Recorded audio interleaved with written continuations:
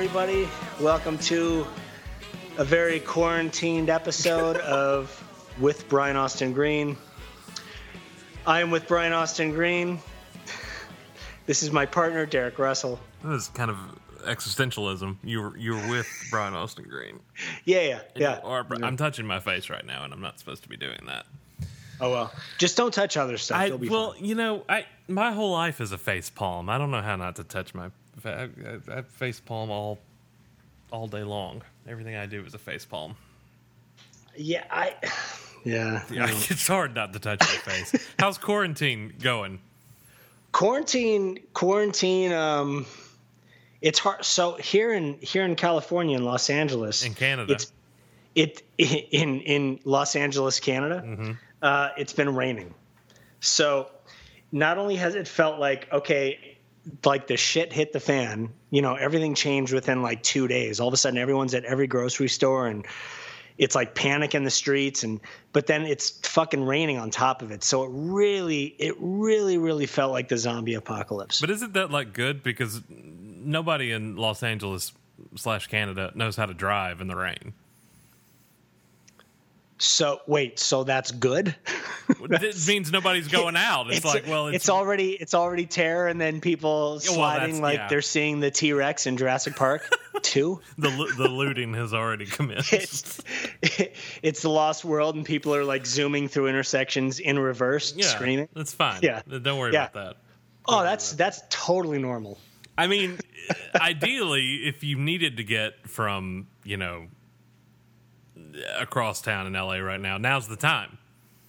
Traffic is empty. Traffic is, well, I mean, all businesses are shut. They're all closed. The 405 is completely there's no rush hour anymore. Rush hour no longer exists in Los Angeles, which is strange, because that's something that you usually time things around, and that becomes here in Los Angeles, Canada.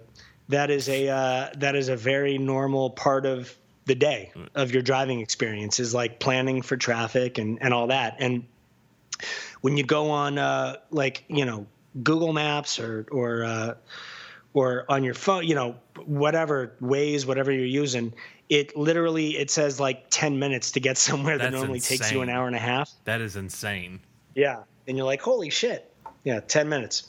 It's the exact opposite of Thanksgiving holiday traffic. Oh yeah, for sure. Wait, so let me get into this, because I just wanted to say this. Okay. The first episode that we recorded in the new year, one of my resolutions was to be more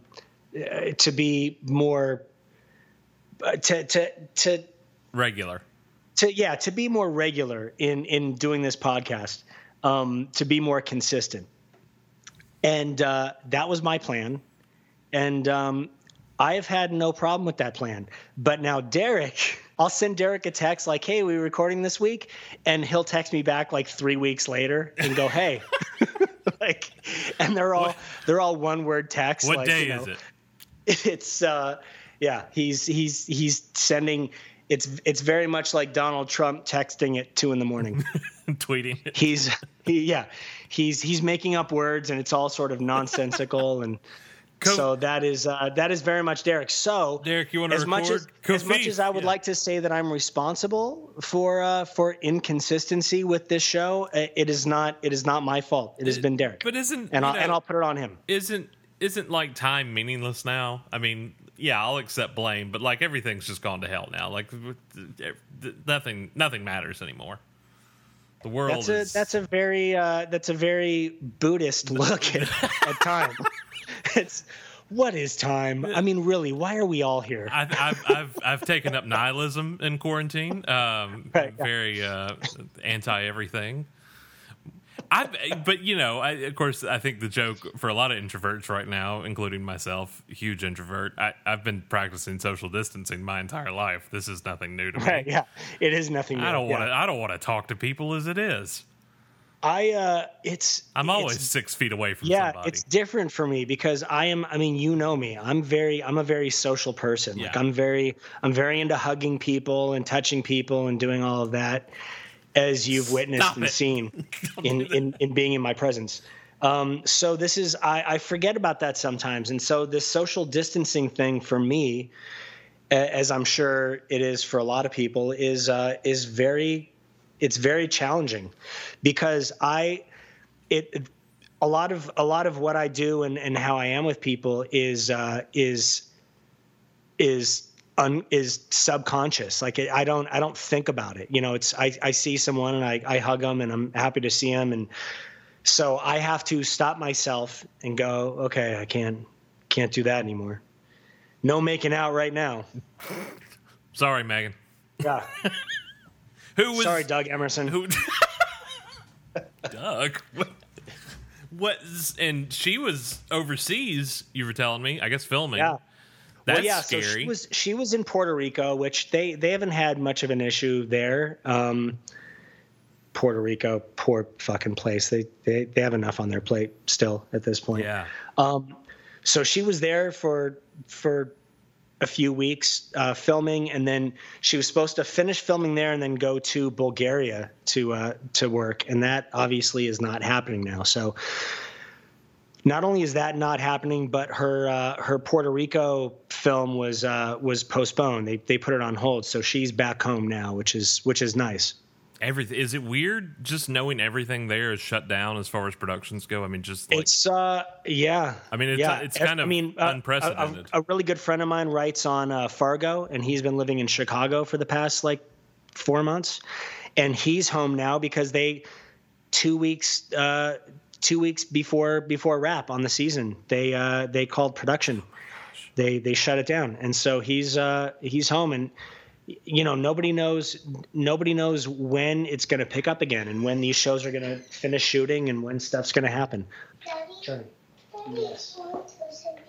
Mama said I could get another dinosaur at another one. All right, Papa, let me finish doing this, okay? So that was Journey. I want another dinosaur. Yeah, new dinosaur. Yeah. So that's his new thing right now is dinosaurs. He has 50 plus dinosaurs, and he gets them all the time off of Amazon. We just sort of, that's dangerous. Jurassic Park, damn them. They have this. It's a really brilliant idea, but it sucks for parents. As most things do. So Jurassic Park, they're releasing all of the dinosaurs from Jurassic Park, Jurassic World, but what they've done is they've put a little sticker on the foot. And there's an app, so you can scan the sticker, and then the dinosaur comes to life on the phone. So all of a sudden, it's like you buy an Allosaurus, and then the Allosaurus is alive on the phone, and you hear it. You see it moving, you hear it growling, you hear all that, and so now my son wants to buy, of course, all of the dinosaurs because there's 600 that he doesn't have that are in the Jurassic Park app. Well, just buy them up. I mean, quarantine. I mean, that Don't say that. Don't just buy them up. What do you mean? It's fine. No, it's not it's fine. Fine. Don't worry about it. What are you telling them? Because as far as the kids go, here it doesn't matter. But Wesley is 9, so she's fully aware of what's going on, and now called school. I mean, the kids, Bodhi and Noah know about the coronavirus, and and that they're out of school, and so they're doing school online, which is, if they didn't know, they know now. Yeah. But it very much you make them aware on the level that they understand. Yeah. I mean, Noah understands a lot more than Bodhi does. So the kids know, keep up with washing their hands. That we can't go out. We can't go to the normal places and play. It's hard. It's hard right now with the whole with staying home from school, because the things that you would normally do to entertain kids, go to play places, go to the movies, those are all closed. Yeah, the zoo's closed. Can't. I mean, there's nothing. You can go walk around the block, and that's right. That's it. You can do that, and you can try and find parks that are sort of off the beaten path that don't have a lot of people and get a little fresh air time. But we haven't had that here in LA because of the rain. So we've been. They've been holed up. We're not into social media with them, or there's no computers, or there's no access to any of that for them. So it's a little challenging. I mean, they're really good kids. So, but it definitely is challenging. Now, how is school working with that? Because they have not implemented that for Wesley, and I figure that's coming. So Wesley's not doing any online school. Not yet. They aren't set up for anything like that. But now we're in Mississippi. I don't know if you, but yeah. So the kids are using iPads. Yeah. And they're using this software called Zoom. Yeah, that seems to be the go-to for everybody for meetings and stuff through the. Yeah, apparently Zoom is. There's a conspiracy that Zoom is why the coronavirus happened. They're in on it. They were like, how do we get more people to download this? Let's come up with chemical warfare. Biological warfare. There's a chemical weapon. We could raise the stakes. Everyone's going to have to be inside and done.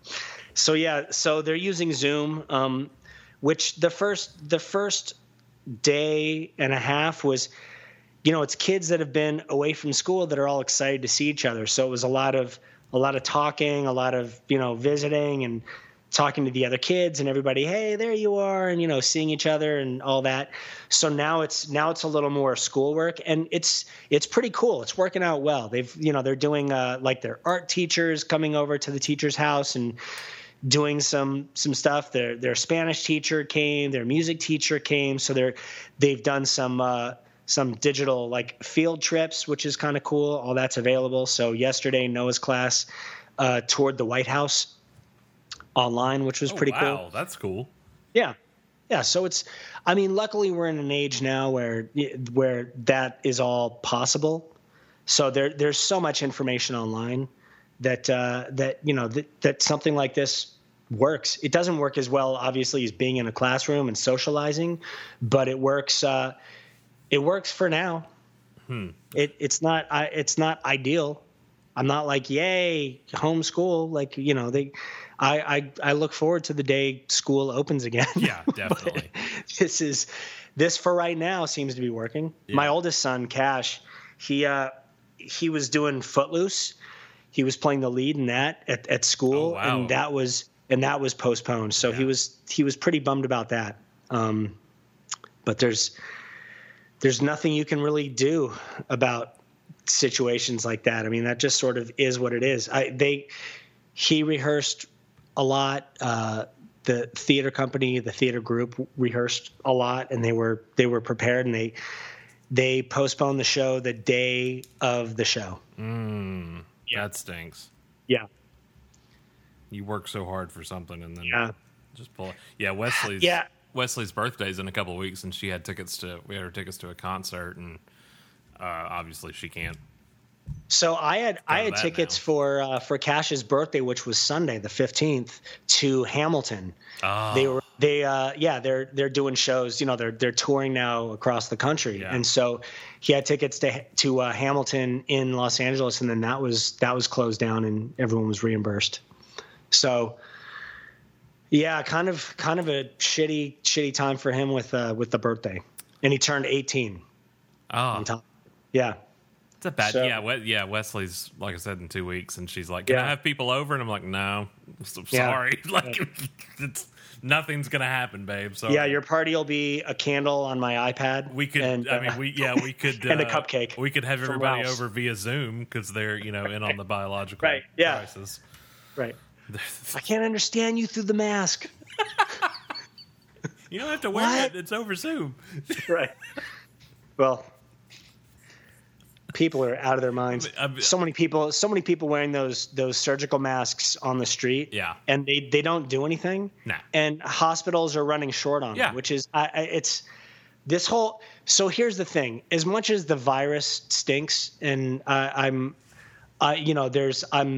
cautious about the virus. I'm much more worried about society than the virus. Oh yeah.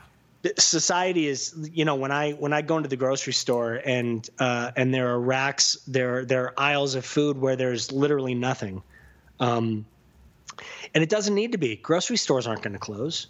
In the hardest hit parts of the world, in Italy. Grocery stores are still open. Right. So if people go back to their normal shopping habits, stores can restock food. Our food chain is not going to close down. They're not going to stop delivering food. The grocery stores will then restock, and it'll be a little more back to normal that way. But the toilet paper, Brian. This I don't want to be judgmental, but this isn't a colon-based virus anyway, so I don't understand what the rush for toilet paper has been. I was reading an article the other day with a psychologist that said that the whole thing behind the toilet paper basically boils down to it's a control. People don't want to run out of it. Well, yeah, but I mean, it boils down to the mad rush on it is like a control factor. Like that's something you can control, right? To go out and buy all that in like a but harrowing time. Yeah, but that's. I mean, you could say the same thing about anything. You could say that about iceberg lettuce.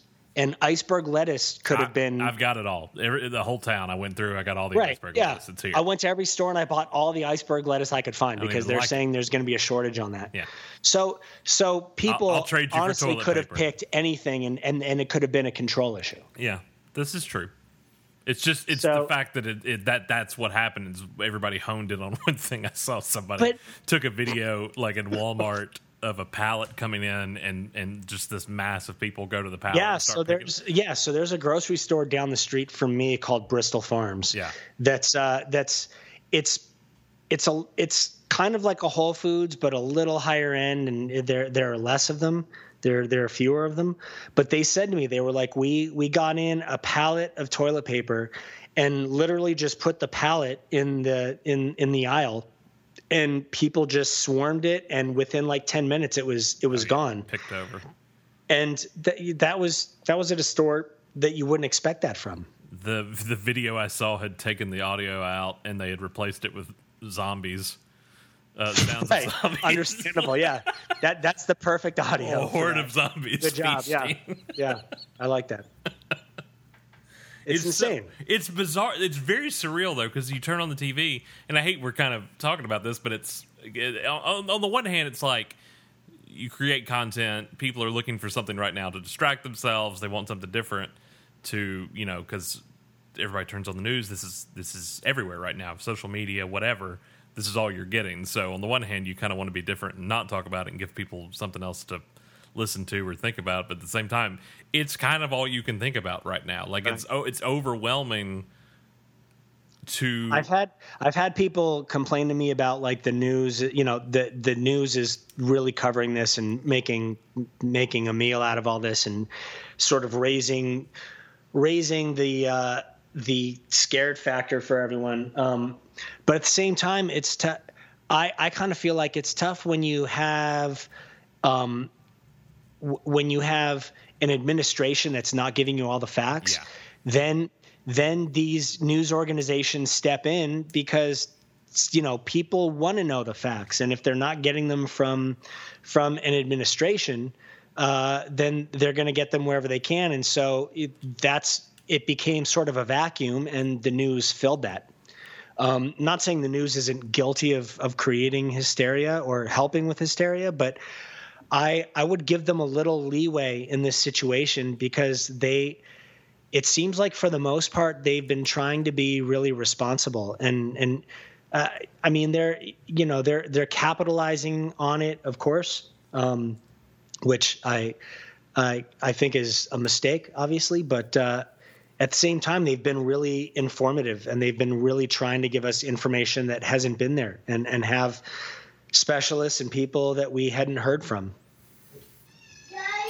Journey. Hold on. Bring me all the dinosaurs, Father. Right. I require all of them. It's Bodhi hit me. Oh. Okay. Are you okay? Like, you don't seem like you're in tears or you're that bothered by it. So why are you? I just needed you to know. I just needed you to be aware. Yeah. Yeah. Totally. That your other child has struck me. Yeah. I don't remember what we were talking about now. Oh, the media. Yeah. So, I'm done talking about that. I've said everything that I need to say on that. Yeah. So, end scene. So this is life now for however long we. I watched I don't think I ever watched it when it came out. I watched Contagion the other night with Matt Damon and Gwyneth Paltrow, and I was like, I don't. You know what? A few people have watched that recently, and I don't understand why. I don't understand why. It's like watching World War Z. Yeah. Basically, you're not watching something that makes you feel better. So it's sort of like, it's like let me watch. We're having massive earthquakes. Let me start watching some disaster films. I can't watch anything else. They've taken Saturday Night Live away from me. There's nothing to watch. I introduced Wesley to Back to the Future yesterday for the first time. Did you? Do you ever watch Last Week Tonight? John Oliver? Yes. That was so bizarre Sunday night. Yeah, right. So him not having an audience, but I've got to say, he was fucking committed. And John Oliver is the fucking man, because the show was really funny, which is hard in a situation like that, like literally not having any reaction. And he just played like he had a full audience, and it was a regular episode. So kudos to him. Yeah, in past, when they've been in between seasons, they'll do like little digital shorts for YouTube, and he'll just have like the writing staff in the audience so you can still hear laughter. But they didn't even do that because they couldn't get into their studio because it was a white background. I think they literally did it from his house. Like I literally think they'd set up shop. Like they put a white background in his garage and they just sat there. Yeah. I saw Savannah Guthrie from the Today Show was broadcasting from her basement yesterday. Was she really? Yeah. They had gotten her a backdrop in there, and she was literally set up shop in her basement and was doing it from there. Crazy. It's weird seeing how many people over. I'm not on anything right now, but how many people on social media have like Colbert did an episode from his bathtub. Like, did he? Like Live. I think Live did it on Twitter, and like Fallon did something from his living room with Lin-Manuel Miranda. Like, it's just, this is the new normal for the time being. I get it. But it's kind of it, and I said this to Wesley the other day. That she was asking me how do you know that it's this bad? And I was like, well, you're out of school for a month now, so that should be obvious. You're never out of school other than summer. Yeah, the social triggers. Yeah, that's the social signs. That should be evident. But she was like, well, what all is closed? And I was explaining, movie theaters now closed. See, that to me that's the stuff that has made it so bad. That's the stuff that's made it that is schools closing, people not congregating, not the government saying no more than groups of 10 people can come together. When I walk into restaurants that I normally go to and they have to-go food, but they have, chairs and tape and signs that say, nobody can sit. Yeah.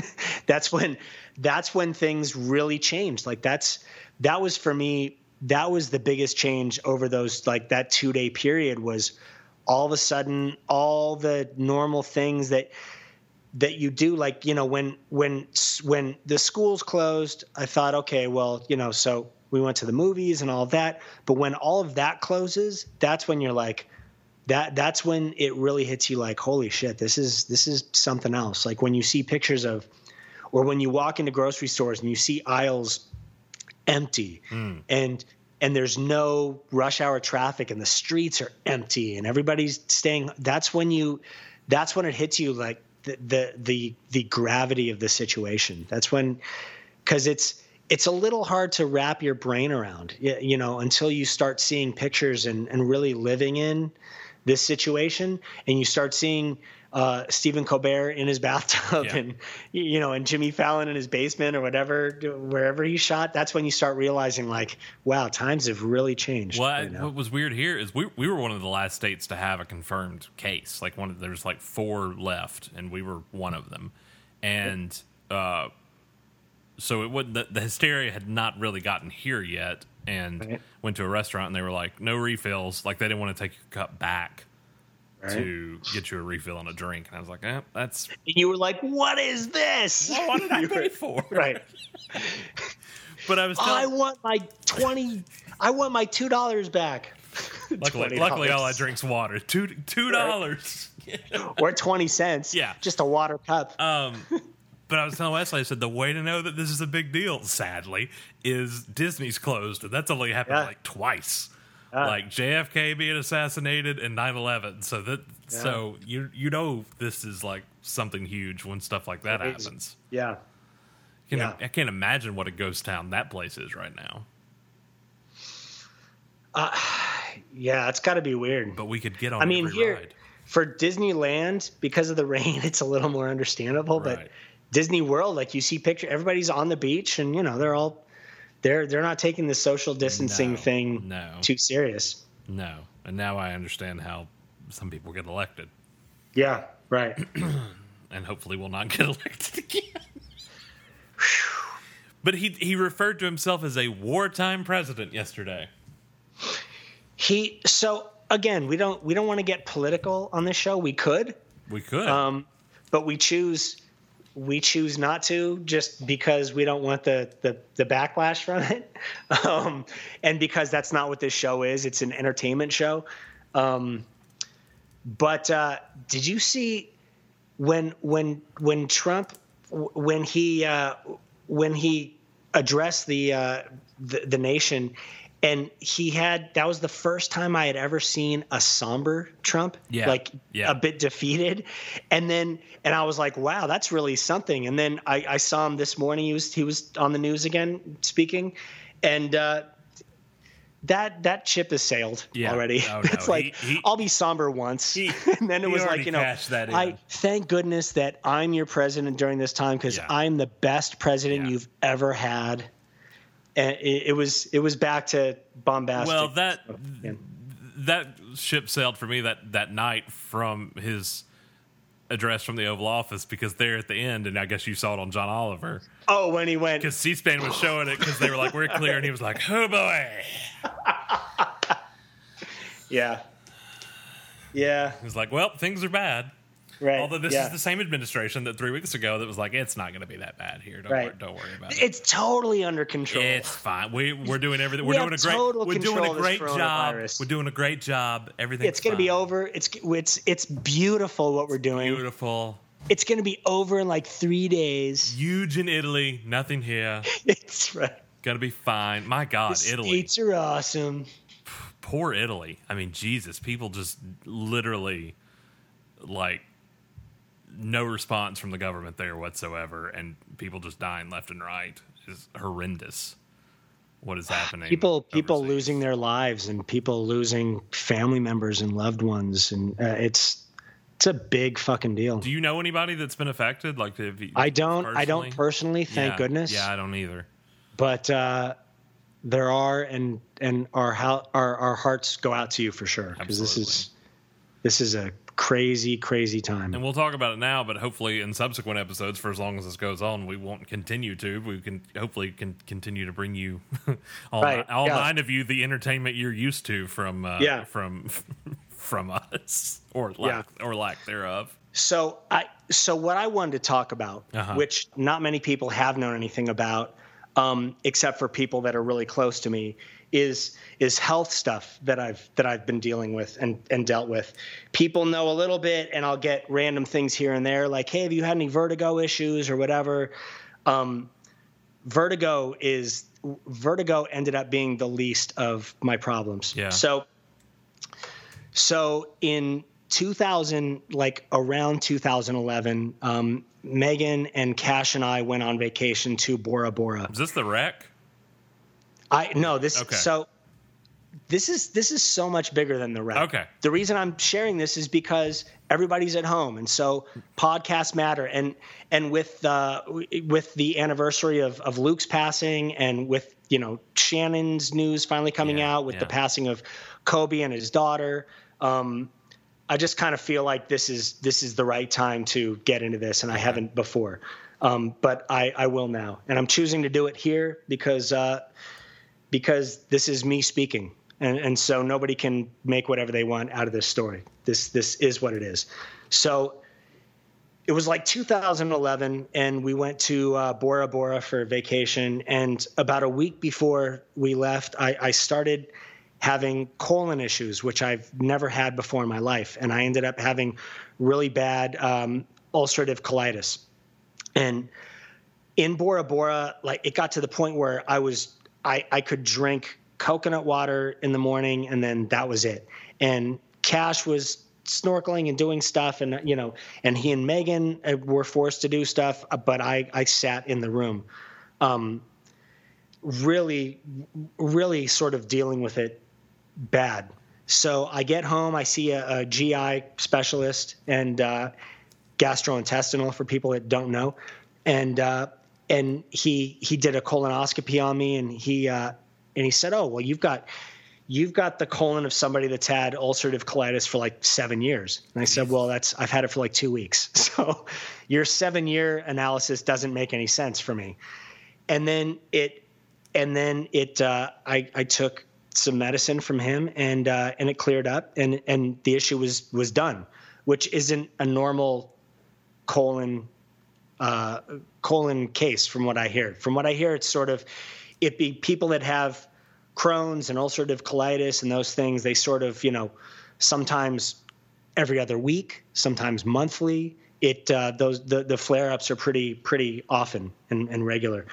So I had that, and then that went away, and then I was shooting Anger Management, and I had a case of vertigo, which a lot of people heard about, and they assumed that it was from this car wreck that I had. But the vertigo, I was having issues way before that. So we were shooting Anger Management, and I went home, and the next morning I woke up for work, and I didn't feel very good. I felt things were a little bit off. So I sent a text to this guy, Kent, who was our producer at the time. And I said, "Hey, I don't think I'm going to make it in today. I don't feel very good."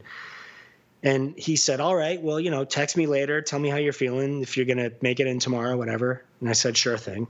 And the next morning I woke up to see how I was feeling, and I was feeling even worse. And I was feeling the early effects of vertigo. Like I'd feel sort of nauseous every once in a while, but it wasn't like complete. It wasn't like, somebody snapped their fingers and I had vertigo. So I text him again. I said, "Hey, I'm not going to make it in again today. I'll let you know what's going on." And then all of a sudden it hit me. And it was to the point where I spent 3 months in bed. I couldn't lift my head off the pillow. The room would spin. I'd get nauseous and throw up sometimes 15 times a day. It was insane. I went and saw a vertigo specialist for that. They did all the positions and all the stuff, and nothing seemed to work. The vertigo wasn't subsiding. It was 24 hours a day, constant for 3 months. And then as fast as it came on, it just sort of went away. Like one day I was able to get up out of bed and walk around a little bit. The next day I could walk around some more, and then it was sort of done. So I went back to work. Anger Management was great because the way we shot, we didn't, even though it was a live audience show, we didn't shoot in front of a live audience. So they were able to just tape stuff that I wasn't in. And then when I felt better and came back to work, then I spent like 2 weeks literally shooting every scene that I had missed up until that point. And then they edited all of them together and they put them out. So there was no issue. But I had the vertigo, and again, doctors and everyone were going, they were scratching their heads going, "This doesn't make any sense." So it went away, and life sort of resumed. And then around December of 2000, the dates and the time, I'm already bad with dates and history and all that, but I'm really bad with it now. But around December of 2014, I started noticing little neurologic things happening. I was oversteering when I would drive. Things that I'm really good. Like I love driving. I mean, that I race. Mm-hmm. And so I was oversteering and hitting curbs and doing weird little things. And I would say certain words and I would slur them like I was drunk, but I don't drink. I drink water. And so I had this trainer at the time, this guy, Harley Pasternak. And I went to him and I told him what was going on. And he was like, you seem fine to me. I haven't noticed you slurring any words or whatever. And at the end of the session that we had, he said to me, he was like, now that you pointed it out, you have slurred a few words. I have noticed it. I was like, yeah, I don't know what's going on. So I went and saw a neurologist, a really good one. And he said, I would assume maybe that you have some sort of a virus, and I would give it like 3 months or so, and it should pass. So I went home thinking, okay, well, I've got some sort of virus that's affecting some neurologic stuff, but it'll pass. I from that point on spent the next 6 months of my life in bed. And neurologically, things just went down and down and down. I went from slurring words here and there to getting to the point where I could literally say one word every 30 seconds. I couldn't walk. If there was a glass of water next to me on the table next to the bed, my hand, I would have to circle it like 3 or 4 times for my brain to figure out where it was and for my hand to go to the glass. I couldn't walk. I had no balance. So I had to walk with my hands up. And so I would actually joke because I walked like a T-Rex, which is funny now because it's after the fact. But during the time, when it was happening, it wasn't very funny. But I had to shuffle my feet and hold my hands up because I was afraid that I would lose my balance and I could fall. I ended up doing speech therapy, physical therapy, occupational therapy for 7-8 months to start getting back into it. And that was literally only after I got a second opinion and the guy said the doctor said you should rehab this like a stroke. And I said, well, I've had 2 MRIs. I didn't have a stroke. We've done all this blood work. I've done 190 blood tests and 2 MRIs and everything comes back totally clean and good. And he was like, yeah, well, I understand that, but you should still rehab this like you had a stroke because it sounds like a stroke.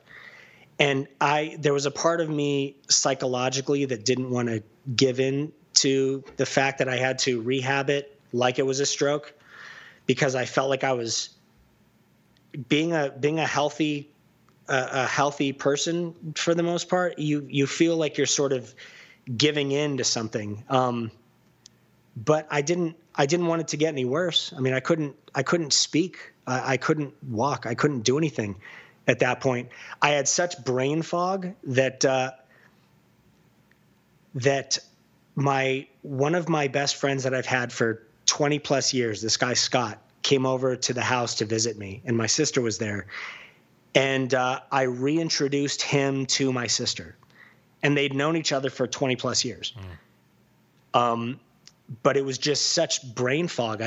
You sort of get to the point where it's the only way I can explain it is, physically when you swim in a pool for a long time and you get out of the pool and you have that sort of fog on your eyes from the chlorine, like it's everything's a little hazy. It was that with my brain. So everything that I wanted to do or thought about, my body was about 30 seconds behind, including my mouth, including everything. So there was that delay, and that was one of the biggest things to get through. So I started rehabbing, and then funny enough, I got the email from you about doing this podcast, and I thought, well, I'm not doing anything else. I can't act right now. Nobody knows about this, but I'm rehabbing. So yeah, why not? It's good practice for me. It's good practice. Speaking freely and being sort of off the cuff with everybody. And so it was being with you and Steve doing this, as much as I give you a hard time because it's fun. this podcast was a really important part of sort of rehab and normality for me. I ended up doing the Toyota race again. It was the last year that they had done it. And that was like jumping off a cliff. That was trial by fire for me, because it was driving. I didn't drive for 7-8 months. And then I could again, and then I'm racing. I'm on the Long Beach Grand Prix roads track, and I'm racing in a car. And it was literally, okay, I'm going to go 100% what I can do. And so the podcast, the racing, all these little things, they were all a huge part of rehabbing for me. And so I'm definitely thankful for that. But the biggest message for me with anyone is there's, even when you're in a situation that seems like the darkest tunnel, there's light at the end of that tunnel, and you'll get there. It takes time. I've been rehabbing since then, and it's now 2020. So it's been about a 4.5 year process for me. I'm now, for other people on the outside seeing me, I'm 100% in my own mind, knowing what I'm capable of. And I'm sure some of it is age and I don't want to admit it.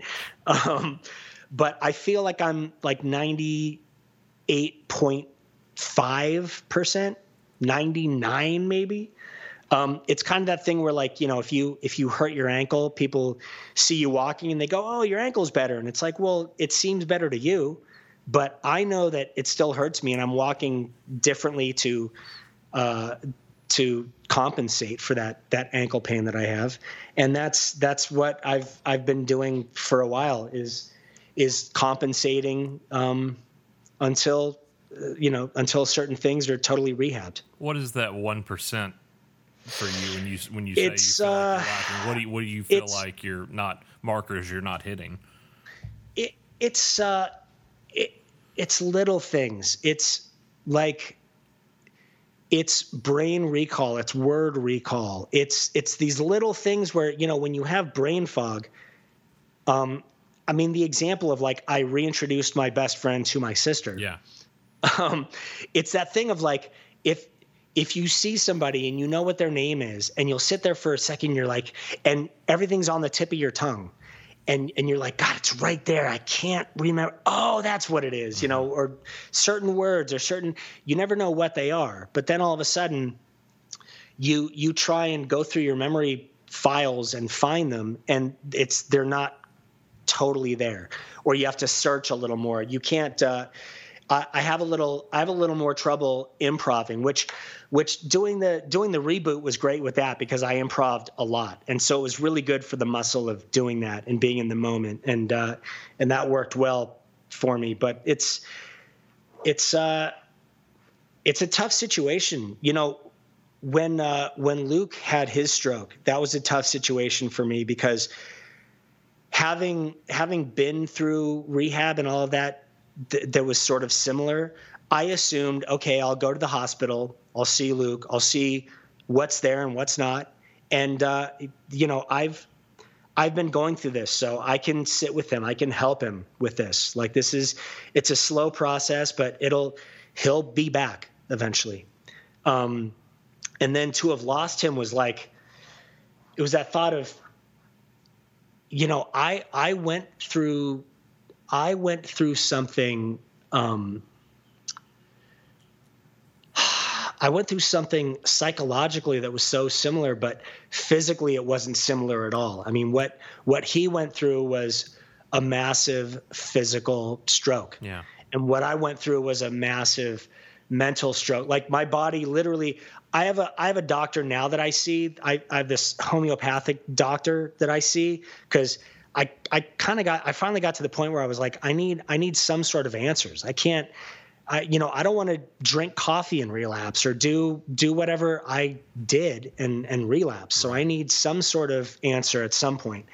And with him, it became a thing. It became a thing with him of diet. Of I've from what I now understand, I've been allergic to gluten and dairy and those things for a long time. And I always ate gluten. I ate tons of pasta when I was a kid, and I ate bread, and I ate tons of them. And the body gets to the point where it starts collecting all of this inflammation, which I had physical signs of that I didn't think anything of. I thought, it's just my body type. Like, that just sort of is how my body looks and what I have to deal with.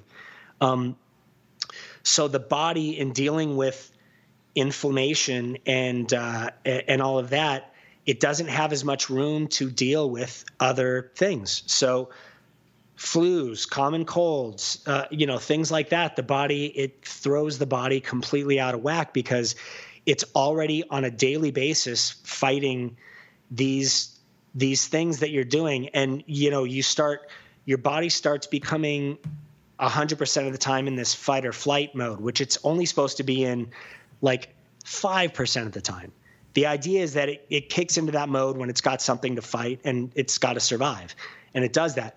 But if your body is at 100 all the time, then when you do something that then takes it to 150, the body's like, I can't deal with this. And at the point when it all moved into my bloodstream, my brain was like, I can't, this is too much. And it totally disconnected from my body. And so it was really sort of cleaning the body and cleaning the cells and, detoxifying everything on that level that it really finally started coming back. But it took a while. I mean, I'm still dealing with stuff now. And this started, what did I say, 2014? Yeah. So yeah, my story's a lot bigger than Vertigo. Yeah, than no, my it car is. crash. And it's fascinating to hear you talk about. I think in 2016, I was having these issues. I've always had issues. In 2016, I was having these specific issues where it wasn't so much slurring my speech, but I was saying things that I didn't know I was saying, if that makes sense. Like I would say something and be like, I didn't mean to say that. It was almost like having no filter, except it wasn't internal monologue. It was just it was kind of like mild Tourette's almost. Right. And when I would drive, like I'd be driving to work, I'd be driving to the newspaper, and 20 minutes later, I would be like 2 towns over, and like I never like, how did I get here? Yeah, right. But I just totally lost track of that 20 minutes. Those are gone. It wasn't like I zoned out or anything. It was just like 20 minutes is gone. Like I'm in the next town over, and I totally missed work. And I had I had a CAT scan and 2 MRIs done, and they found this pressure spot on the back of my skull and did this biopsy, and it turned out to be nothing but kind of relieved the pressure from it, and with medication ended up being fine within 3 or 6 months. But it was so freaking bizarre to not be in control of. I felt like I wasn't in control of myself. It's so scary, people. Which is mild. I'm guilty as well. I never thought about brain health. Yeah. I work out and I try and eat right and I do those things, but you don't think about brain health. You don't even think about the fact that your brain, A, is a muscle, and B, is a major component in your body. And when your brain shuts down, the body, it doesn't matter how strong you are, all of that goes away. The brain is the computer, and when it resets, it resets. Yeah. And it was a thing for me of, I always try and explain to people, it wasn't relearning how to do things. It was remembering how to do things. Like, I grew up playing drums, but there was a certain point where I would sit at a drum set and I couldn't physically play the drums. My hands couldn't find where toms were, where cymbals were, it was really odd for me. I mean, again, I grew up playing drums. I've played them my whole life. I'm now 46 years old. The same way I grew up walking and talking. And so I would sit on the drums and not be able to play. And then a week later, I'd sit on the drums, not having played or practiced or anything, but I would play better because the brain just is doing this subtle rewiring and remapping of everything. You know, if you had a stroke or whatever it has to go around, or injuries, or, you know, certain things like that. So the brain is really amazing, but people don't realize how important it is. And it's so important to be healthy and to maintain brain, you know, your brain accuracy and support, and to take as many things as you can, healthy supplements to keep your brain healthy and strong and working right.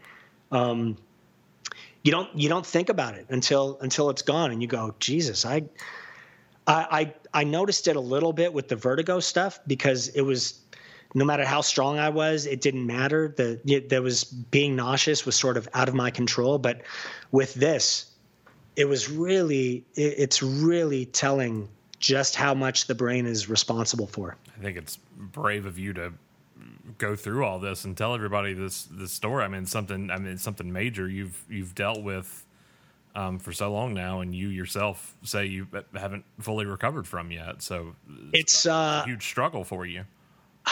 Yeah, I didn't, you know, for a long time while I was still recovering, I didn't want to talk about it or I didn't want people to know about it, because I didn't want people to feel sorry for me, and I didn't want to be judged because of it. And I didn't completely understand that. I've done a lot of work with like Make-A-Wish, and I've been around a lot of people that are mentally or physically handicapped, and you want to help them, but you don't totally understand them. And I still don't want to say that I understand what it is, but I definitely have a better understanding of it. Like that feeling for me of, you know, when you're rehabbing and you're recovering from something, you feel like a prisoner in your own body for a while. Like I spent a good 2.5 years. I mean, 2.5 years. If you think about that, 2.5 years, that's a long time just listening, because I couldn't talk enough to really be able to vocalize what it was that I was feeling or what was going on. And so at that point, it becomes much more an outlook thing. Like I really tried to keep a positive outlook and think, okay, I can easily slip into depression with this, or go, you know what, I'm going to stay positive and I'm going to fight because I'm really good at that. And that's always been in me. And I'm going to recover from this. I have to. This is, you know, something like that. It affects everything. It affected work, obviously, but it affected my relationship with my wife. It affected my relationships with my kids. It reflected my relationships with my family, with friends. It changes everything. And it's unfortunate because it's time that you can't ever get back. But you can work from this time forward and make the best of it. But it's hard. I mean, it affected. So, you know, there's all this, there was all this stuff that went on, that all the stories that came out with my son Cash, and that I wasn't spending a lot of time with him, but I physically couldn't. He lives with his mom close to his school. He was finishing junior high, going into high school. I was dealing with this, and so I knew I couldn't drive. So I couldn't drive him to school. He couldn't come stay with me. He couldn't stay with me on weekends because I wasn't getting out of bed. I had such brain fog that it wasn't possible to do anything. So I could keep in touch with him through text messages and that when I could, but it was brain fog is a monster in itself. It really is.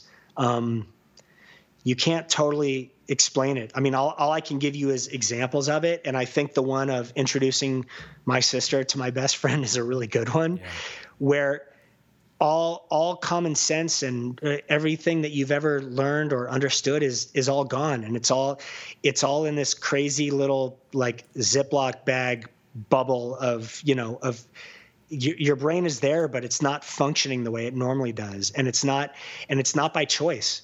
It's not, I didn't choose for that to happen. I didn't choose to be in that circumstance. It just was the circumstance that I was in. And so when you're in it, then you're in it, and you work your hardest to get out of it. And I knew as I was recovering, that it was affecting things, but that's a hard situation, because when you go through something that long, it starts affecting your confidence. Yeah. And so at the point when I could see Cash and could spend time with him, I was super self-conscious because I wasn't 100%, and nobody would know me better than my own son when I was not speaking the way that I normally speak, or not thinking the way that I normally think, or there are little signs. He would notice those, and I was super self-conscious of those. And so that's another way that it affected my relationship with him. I couldn't be as present as I wanted to be physically or mentally, because I just couldn't. It wasn't possible. Things are good now. And I mean, he knew, and his mom knew, when it was going on.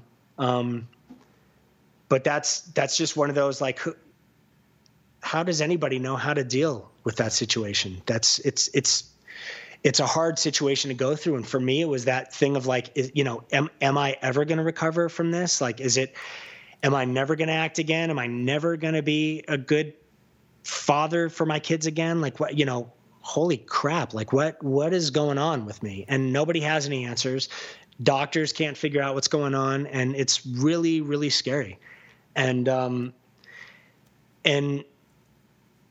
so anybody else out there that's dealing with currently or has dealt with anything similar, I give you a lot of respect for dealing with it and coming out of it, because it's not easy. And people that don't know, and you can't explain it to somebody until you're in it. And people don't fully understand it until they're in it. But this seems like as good a time as any now to talk about this and open up this conversation. And if anybody has any thoughts or similar experiences, email them to us, send them to us. Leave them, leave word of them on whatever site you're listening through, or on Instagram, or I'll have Derek post this. He didn't post the last one, but we actually released another one, which another episode, which I'm not sure if people are aware of. Yeah, it's out there. Oh, okay. I just don't think it got posted on Instagram, but all right. But it's out there. Well, that's huge, and for you to say that. But I know in light of everything, and two, you talk about how you didn't get those years. You feel like you missed out on that time. That's time you don't get back. But at the same time, your outlook and your mission kind of has changed for the better as a result. So yeah, you feel like a better you feel like a better person as a result of it. Well, or stronger. You when you're going through something like that, and you decide that you're going to deal with it in as positive a way as you can, it changes who you are. It changes. Which I wasn't very good at before. It forced me to really listen to people, which not a lot of people do. People get really good at talking and then they just sort of speak over whatever is going on, and everyone else talking just becomes background noise. But everyone wants to get their point across, and they want to win arguments, and they want to do that, and so that was a big thing for me. And then just deciding, who, as I recover from this, what kind of person do I want to be? Yeah. Who do I want to be? What kind of father do I want to be? What kind of friend do I want to be? In what ways do I want to use whatever soapbox I have? Do I want to better humanity with it, or do I just want to recover and then just worry about myself? And I've chosen to positively affect people as much as possible, and affect change, and be there for people. And so that's a lot of good did come out of that situation. I mean, would I like it? Would I like to have not gone through that? Of course. Yeah, absolutely. But at the same time, though, I don't know if I would have made the changes that I would have made if I hadn't have gone through something like that. Right.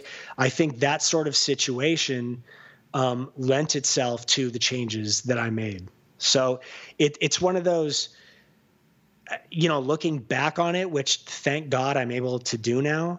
I'm able to look back on that experience and tell it as a story, like, hey, this is something that happened to me, and not something that's happening now.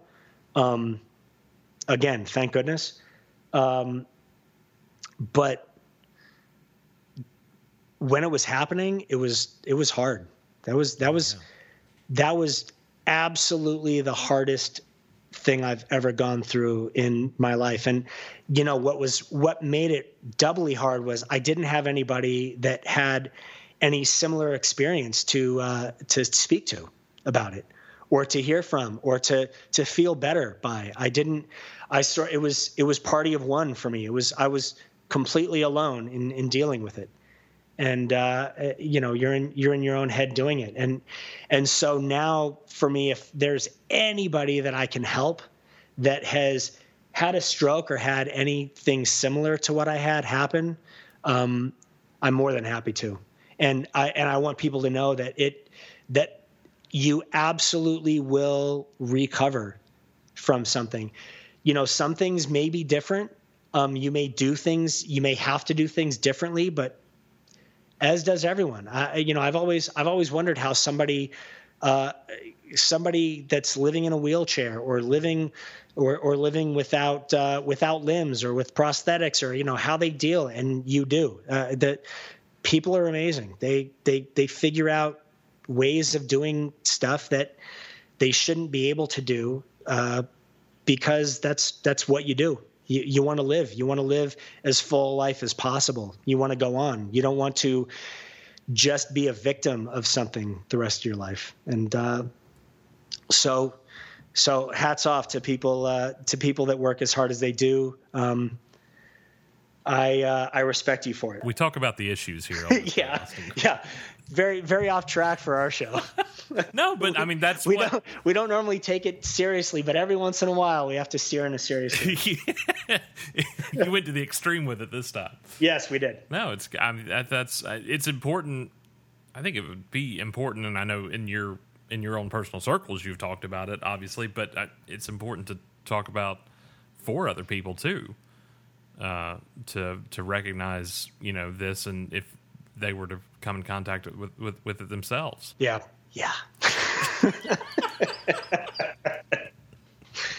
Yeah. Noted. Okay. Noted.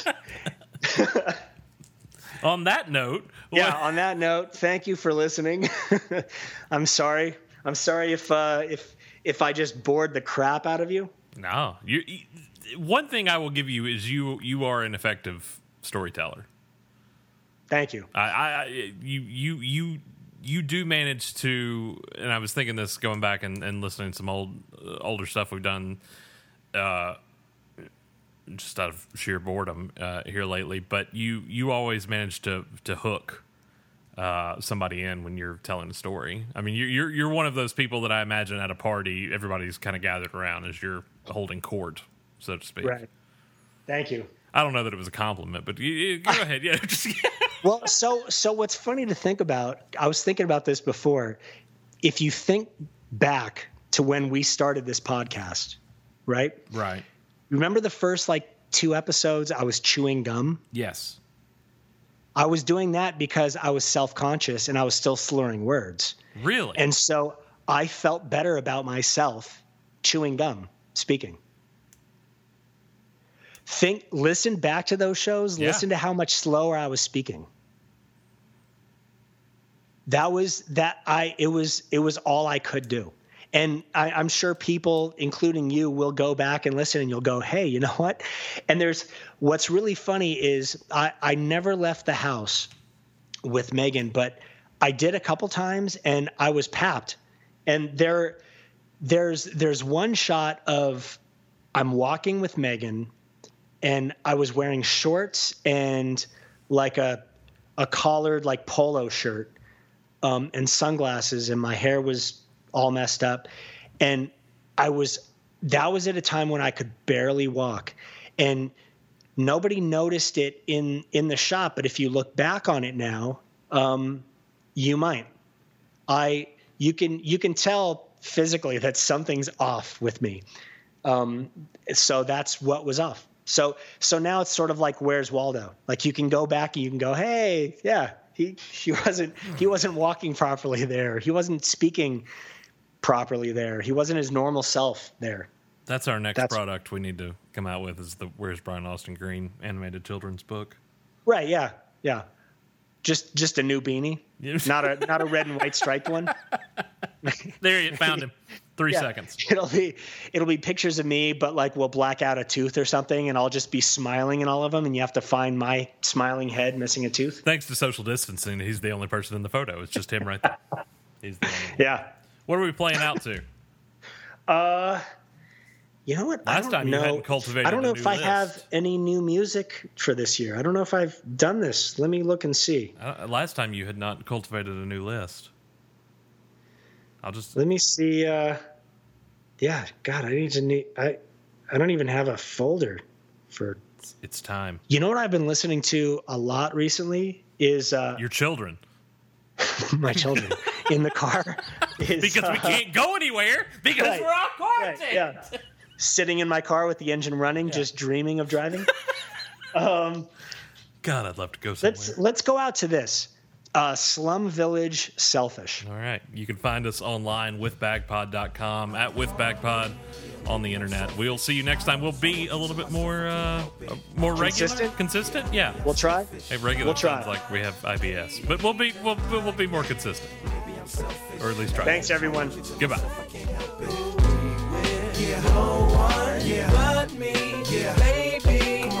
To my thick chicks down in Texas, all the way to New Orleans where the girls could catfish. And in LA, every chick's an actress. Hollywood status with the shaded glasses. To Detroit, yeah, the place that I rest, where the ladies got asses and love live sex. And Hot Atlanta, y'all, is one of the best, where they speak southern slang and smoke la cess. And New York women are way too fresh, too much on your mind, let me ease that stress. I wish you all were mine, it's so selfish. Maybe I'm feeling myself too much, I guess. But to my ladies all across the globe, in small towns that I don't even know, to all local international code. Whether you see me in streets or catch me at shows, I'm calling. Yeah, maybe I'm selfish.